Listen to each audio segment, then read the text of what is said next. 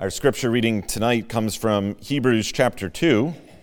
Hebrews chapter 2. Our text is verses 16 and 17. I'll begin this evening in verse 10 for some of the context here. Hebrews chapter 2, beginning at verse 10, and we'll read to the end of the chapter. As we turn to this book once again, let's give our attention to the trustworthy Word of God. Hebrews chapter 2, beginning at verse 10. For it was fitting for him, for whom are all things, and by whom are all things, in bringing many sons to glory, to make the captain of their salvation perfect through sufferings. For both he who sanctifies and those who are being sanctified are all of one, for which reason he is not ashamed to call them brethren, saying, I will declare your name to my brethren. In the midst of the assembly I will sing praise to you. And again, I will put my trust in him. And again, here am I and the children whom God has given me. Inasmuch then as the children have partaken of flesh and blood, he himself likewise shared in the same, that through death he might destroy him who had the power of death, that is, the devil, and release those who through fear of death were all their lifetime subject to bondage. For indeed, he does not give aid to angels, but he does give aid to the seed of Abraham. Therefore, in all things, he had to be made like his brethren, that he might be a merciful and faithful high priest in things pertaining to God, to make propitiation for the sins of the people. For in that he himself has suffered, being tempted, he is able to aid those who are tempted. The grass withers and the flower fades, but the word of our God shall stand forever. You may be seated. Let us pray. Almighty God, we thank you so much for giving us the word of truth. We ask now that you would sanctify us through it and that you would give us a clear understanding of it, that we might know you all the better, the power of your resurrection and the power of your salvation that you have wrought among the children of men. We ask this in Jesus' name. Amen. In the 19th century, England had a great preacher, Charles Spurgeon. And perhaps through his work and labors as a pastor more than anyone else, God kept the churches in London faithful through that 19th century. In the 20th century, God gave London, once again, a great preacher, and that was Martin Lloyd-Jones. Martin Lloyd-Jones was a minister in the middle of the 20th century, from the 30s all the way up even almost until the 1970s. He is famous for many series and expositions of Scripture. Perhaps he's most famous for his exposition of the book of Romans, which takes up many volumes when printed out in its many sermons. He spent something close to 14 years preaching not on Sundays through Romans, but he actually preached to packed churches on Friday nights for over a dozen years, the book of Romans. He didn't make up the whole book by the time he retired because of health. He only got through chapter 14 in those years. But when he was preaching near the beginning, he was on his fifth sermon on the first verse of the first chapter of Romans, the gospel of God. And as he was there, he began that sermon concerned about something.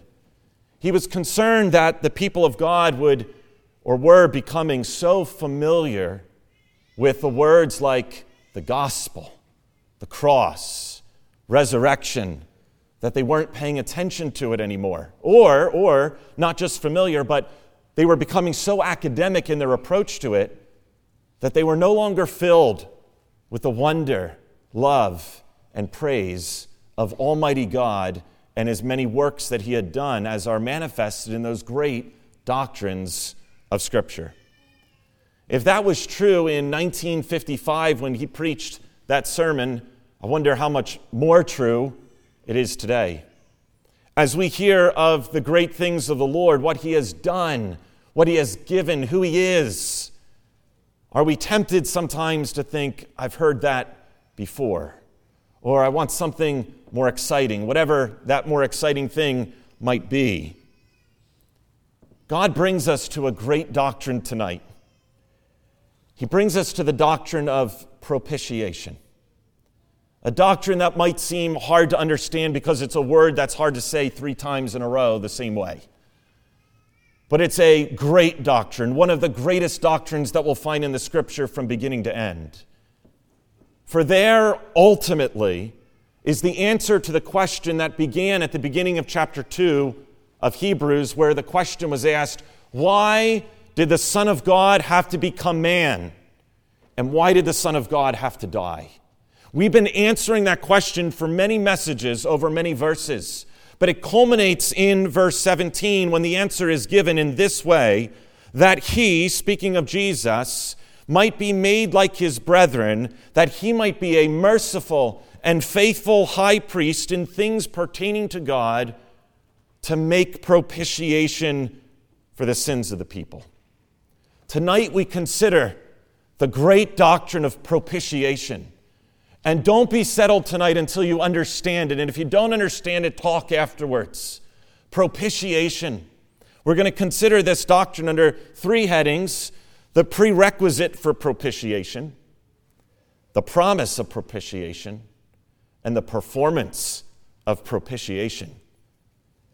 In this great doctrine, God lays before us his Son, Jesus Christ, for us to behold and not walk away, but to behold and worship. Consider first the prerequisite or the necessity for propitiation. What is propitiation? What does this word mean? It's a word that in the New King James Version, just like the English Standard Version that's in the pews, it appears only 4 times in the English translation of Scripture. It appears in Romans chapter 3, verse 25. We'll look at it later. It appears in Hebrews chapter 2, where we are tonight, in verse 17. And twice it appears in the book of John, 1 John chapter 2 and 1 John chapter 4. But as you think about what the word means, you can think about it in these 3 ways. Think about it first as an appeasement. Now, sometimes in our modern tendencies, we're so familiar with history, especially military history. When we think of appeasement, we think of giving a bad guy what he wants so that he won't do what he wants to do to us. And so there was the Prime Minister Chamberlain in the United Kingdom in 1939, and Hitler was advancing around Europe, and he was taking all these countries, and Chamberlain kept giving Hitler what he wanted and coming back and saying things like, there's going to be peace in our time. He was appeasing Hitler, trying to get peace. So for things like that, we tend to have a bad idea in our mind about appeasement. But appeasement is merely satisfying. It's satisfying the need for someone who is angry to be calmed. It doesn't have to be someone who's sinfully angry. And in fact, in the Scripture, the appeasement is what Jesus does on the cross in appeasing the Father who has been offended because of our sins. Propitiation has to do with the appeasement, then, of the wrath of God. And I want you to think about one portion of Scripture, Numbers chapter 16, a very important one to understand propitiation. Numbers chapter 16, I'm actually going to read a few verses here. At the end of that chapter, this is after the sons after Korah rebelled against Moses and Aaron. You remember he was offering strange fire to the Lord, and the Lord caused fire from heaven to devour him, and the people were angry. And even after they saw God's judgment on these people that rebelled against God, we pick up on verse 41 after this just happened, the day after, and Scripture says this: on the next day, all the congregation of the children of Israel complained against Moses and Aaron. You have killed the people of the Lord. God caused Korah to be killed, and they blamed Aaron the day after.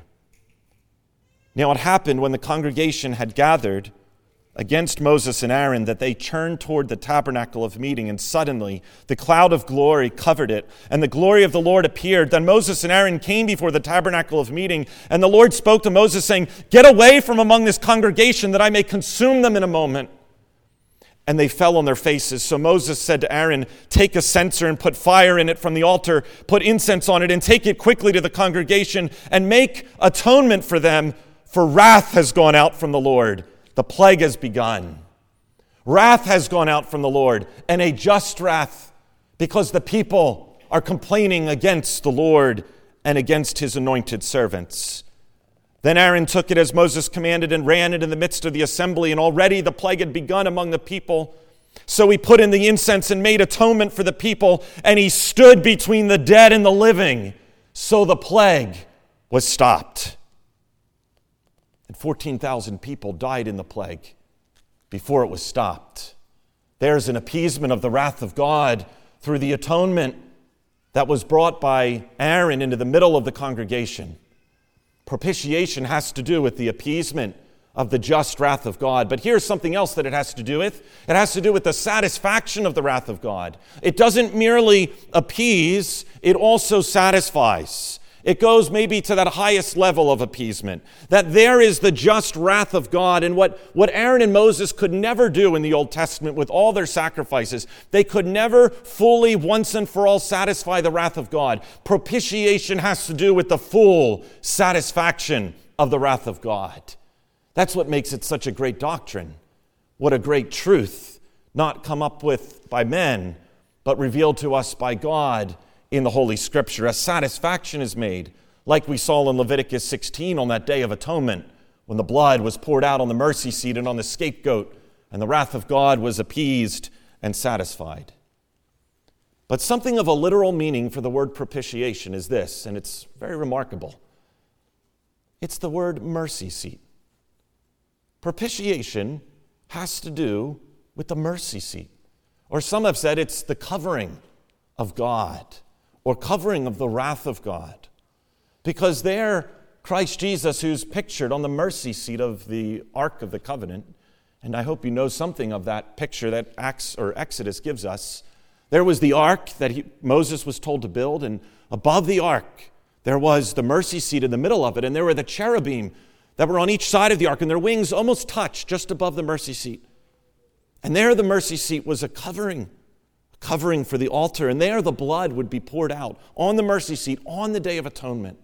Blood was poured out, and the word propitiation actually means mercy seat, a covering. It refers to the blood of Christ satisfying the wrath of God. There's 4 prerequisites that we might say are necessary for there to be propitiation. There must be first an offense.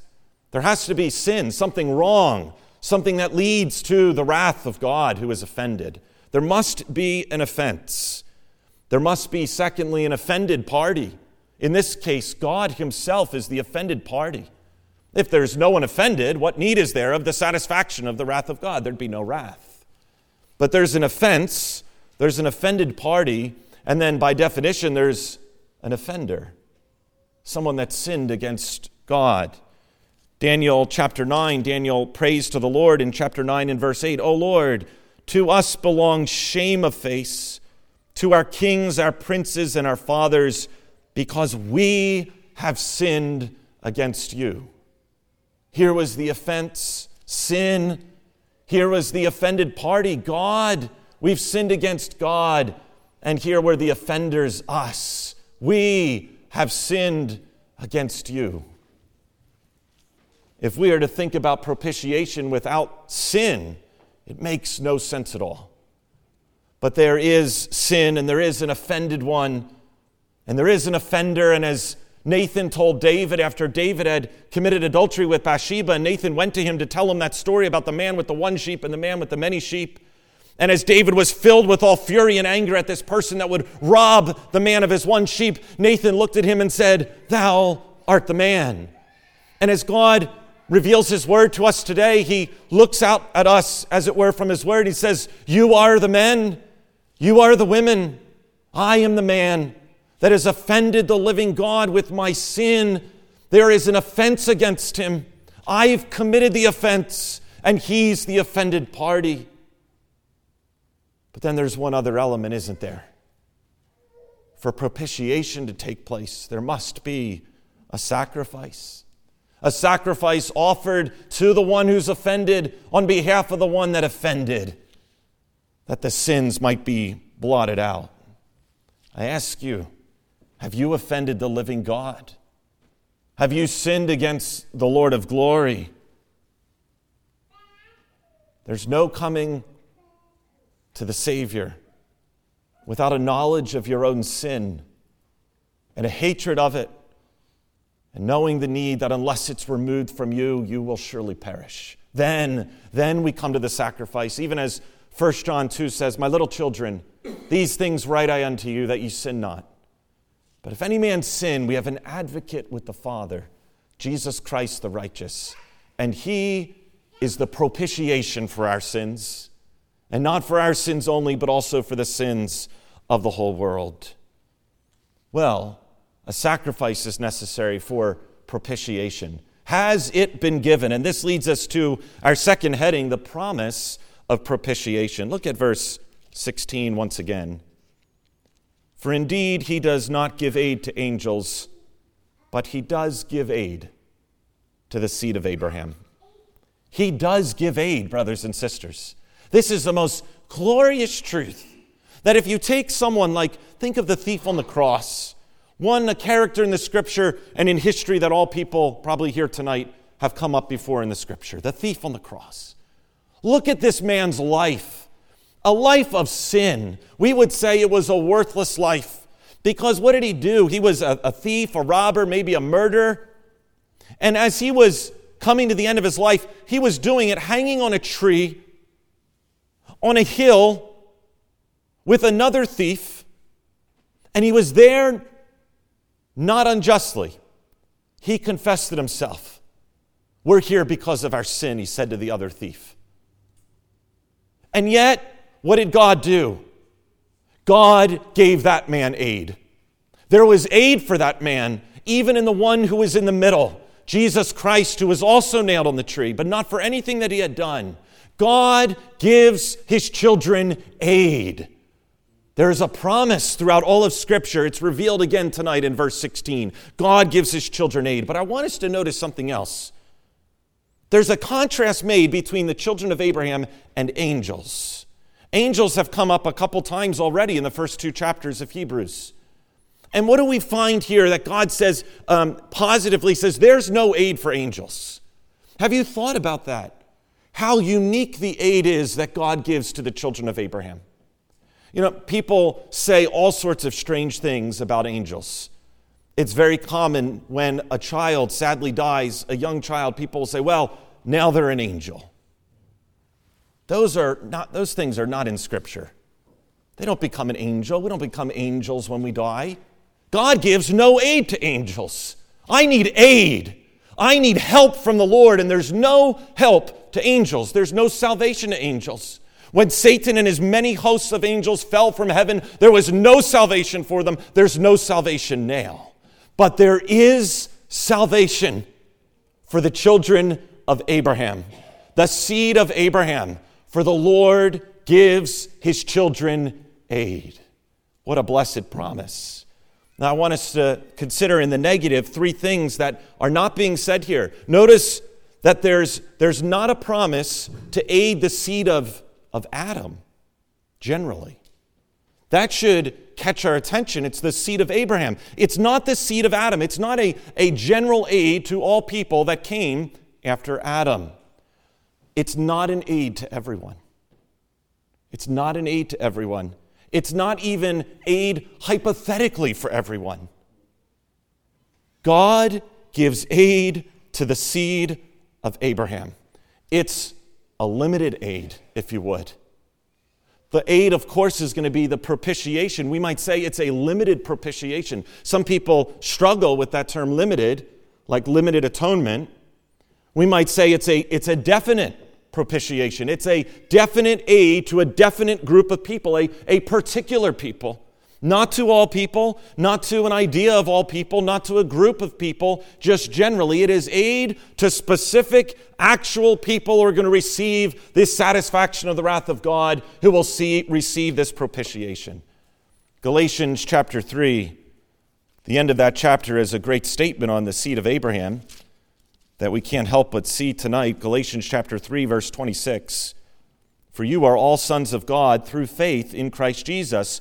For as many of you as were baptized into Christ have put on Christ. There is neither Jew nor Greek. There is neither slave nor free. There is neither male nor female. For you are all one in Christ Jesus. And if you are Christ's, then you are Abraham's seed and heirs according to the promise. Who is this promise of aid to? It's to the seed of Abraham. Those that are Christ's, those that he has purchased with his own blood, that have faith in his name, he gives them aid. Now, how did this sacrifice come? How did this propitiation come? Christ, the Son of God, became man.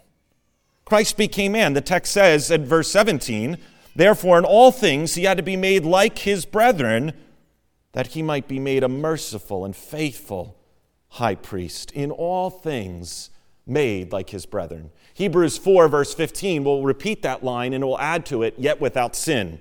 So he's made in all things like his brethren. True body, true soul. So that Jesus Christ, the God-man, is fully God and fully man in one person forever. He didn't take on part of man's nature. He didn't become a body and not have a soul, or a soul and not a body. And all the errors of church history that have gone down through the ages concerning Christ, there are so many of them, maybe not all of them, but many of them are satisfied. The truth is protected in this one verse, that in all things he is made like his brethren, yet without sin, so that the sacrifice might be made that is acceptable and pleasing in the sight of God. The only acceptable, pleasing sacrifice for the sins of man is a man to offer himself to God, to satisfy the wrath of God. And no mere man can bear that. So the man, Christ Jesus, is no mere man. He is the God-man, like us in every way, yet without sin, for this reason, that he might be a merciful and faithful high priest, that he might make propitiation for the sins of his people. This promise of propitiation, or satisfaction of the wrath of God, or mercy, or if you want, I don't think it's wrong to say a synonym for propitiation is atonement. This atonement for the sins of the people, it was promised long ago. We saw it in Leviticus 16. Where every 7th month and every 10th day of that 7th month, the high priest would go into the Holy of Holies. He'd offer the blood of the bull for his own sins. He'd have those 2 goats. The lots would be cast. One goat would be the scapegoat. The other goat would die for the sins of the people. And there, the blood of the goat that was killed was offered on the mercy seat to cover and satisfy the wrath of God. And then its blood was taken and put on the scapegoat for the people and sent off in the wilderness, showing that not only was the sin paid, but the sin was removed far off into uninhabitable lands, as Scripture says, as far as the east is from the west. So far as he removed our sins from us. The scapegoat represents the removal of the sin. The goat that was killed represents the payment of sin. Right there on the mercy seat, showing us propitiation, showing the children of Israel in the Old Testament propitiation. It's the blood of a sacrifice that satisfies and appeases the wrath of God poured out on the very mercy seat. There's another picture of it in Exodus 24, even before the Ark of the Covenant was built in Exodus 25.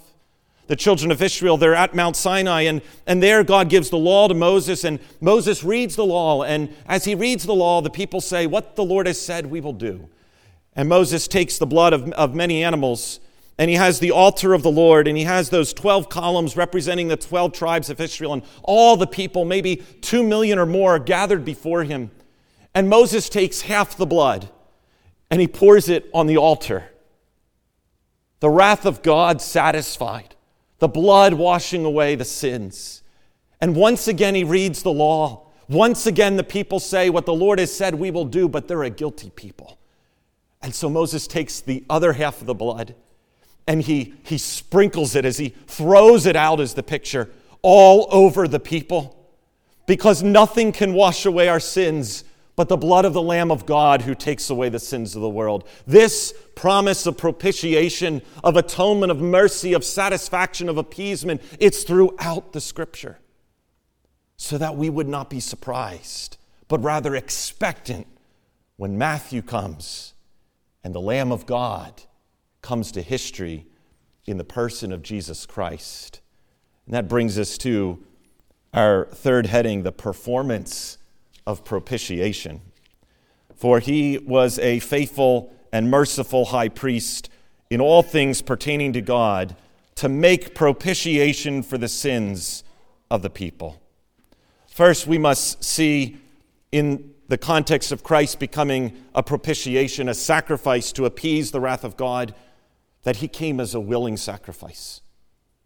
He came as the high priest, and Hebrews has much to say about Christ the high priest that, God willing, we'll talk about in the future. He came as that high priest, but he didn't come merely to offer. He did come to offer, but he also came to be the offering. He came to make the sacrifice, and he was the sacrifice, and he didn't come under force. He wasn't like one of those animals taken and against its will killed. No, he came to do the will of his Father. For this reason I came, so that I might do the will of my Father who sent me. For this reason he came, that he might lay down his life for his sheep, for his children, that they might see that they have that merciful and faithful high priest. He came as a willing sacrifice. The captain of our salvation is made perfect in his suffering, as we saw a few months ago. But he also came as a vicarious and substitutionary sacrifice. A vicarious sacrifice. He wasn't sacrificing for himself. He was sacrificing for someone else. He was sacrificing for his children, even the seed of Abraham. You see, when Aaron went into the Holy of Holies, he had to go first with that big bull. Before those goats, he sacrificed a bull. What was that sacrifice for? The Scripture says first he had to sacrifice it for himself and his family. He had a sacrifice for the tabernacle. All these things had to be covered before he could kill the goat for the sins of the people. Jesus had nothing else to cover because he was the holy, harmless, undefiled, spotless sacrifice. He was a sacrifice in the place of sinners. A vicarious sacrifice, a substitutionary sacrifice. There he had no sin. It wouldn't make any sense for the Son of God to die with nothing upon him. But he did have something upon him as he went to that cross. He had the sins of many. The sins of his children. The whole sins that you and I will commit our whole lives. He bore them upon himself as he hung on that tree. Every last sin from the womb, even to the grave. It was placed on him. He bore the iniquity of us all. He was wounded for our transgressions. He was bruised for our iniquities. He took upon himself the sin of us all so that Galatians can say he became a curse for us. And Corinthians will tell us that he became sin for us, even him who knew no sin. He was the sin bearer. He bore it on himself, all the sins of all his children. It was a substitutionary sacrifice. And more than that, it was an acceptable sacrifice. Well-pleasing to the Father. We knew that even before the cross. For on occasions of his baptism and the Mount of Transfiguration, God the Father spoke from heaven and said, "This is my beloved Son, in whom I am well pleased." Very well pleased. It was an acceptable sacrifice. But we see it on the cross. As Jesus hung on the cross and was dying, he cries out, my God, why have you forsaken me?" All those Old Testament prophecies were being fulfilled here in history, in the blood of the Son. Jesus Christ was dying so that the Father might be satisfied even in the forsaking of the Son, so that the sins of his children might be washed away in the blood of the Lamb. The propitiation came. Why? So that Jesus might be the merciful and faithful high priest. Merciful to man, What greater mercy than this? We read it this morning. What greater love has a man than this, than that he lays down his life for his friend? Merciful to man, faithful to God, faithful to his promises in Scripture. God did not just look away from sin as if it didn't matter anymore. It wasn't like a judge who might see a murder in front of him and say, I'm going to pretend it didn't happen. That would not be a faithful God. It would not be a faithful and acceptable sacrifice of the Son. No. On the cross, Jesus made payment for the sins of his people. Faithful to God and his promises. The Son satisfied the wrath of God for our sins with his own blood. He is the mercy seat. As you sing of the mercy seat, as you read of the mercy seat, Jesus Christ himself is that very mercy seat. He makes propitiation because he is propitiation. Romans chapter 3, verse 24 and 25. Being freely justified by his grace through the redemption that is in Christ Jesus, whom God set forth as a propitiation by his blood, through faith to demonstrate his righteousness, because in his forbearance God had passed over the sins that were previously committed. God set forth Christ as a propitiation for our sins. What is the effect?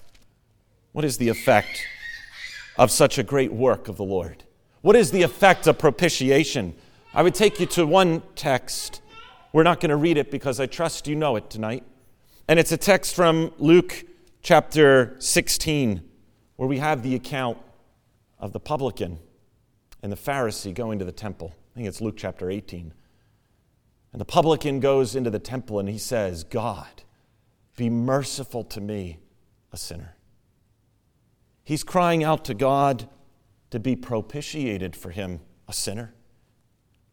That's what he's saying when he says, God, be merciful. Be satisfied with Christ in my place.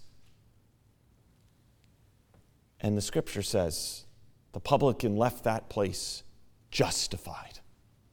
Justified, cleansed, accepted, righteous in God's sight because of the propitiation of Jesus Christ the Son, because the wrath had been satisfied. So the question for you tonight is, will you leave this place justified in the sight of God? I pray each of you came in here that way and will leave that same way. But if you have not been justified, cry out to God for mercy, for propitiation. And Jesus Christ, who is our propitiation, will certainly cleanse as he's promised. But there's another effect. The other effect is this. God and man, enemies because of man's sin, are reconciled because of the propitiation of the Lord Jesus Christ. No more enemies, now friends. No more at war, but now in union and communion one with another. Reconciliation through the blood. That's why the hymn writer said so famously in that hymn that we often think of maybe as a children's hymn, what can wash away my sins? Nothing but the blood of Jesus. The blood of Jesus, washing away sins, bringing enemies together. Oh, there is power in the blood. Way back then on the cross when the thief was crying out for mercy and to be remembered when he passed from this life to the life to come, there was power in the blood, and there is still power in the blood of Christ. He is still powerful and able to save to the uttermost all who come to him by faith, because he has satisfied the wrath of God for the seed of his, or the children and seed of Abraham. But there's one more promise. God willing, we'll get to it next time, and that's in verse 18. For in that he himself has suffered, being tempted, he is able to aid those who are tempted. What a precious promise. It's really the application of Scripture, the only application of Scripture that we have immediately in the context of propitiation. That God, by himself, through Jesus Christ, aids the tempted. And oh, how the temptations come upon us so heavily. Those fiery darts are very strong and powerful and frequent.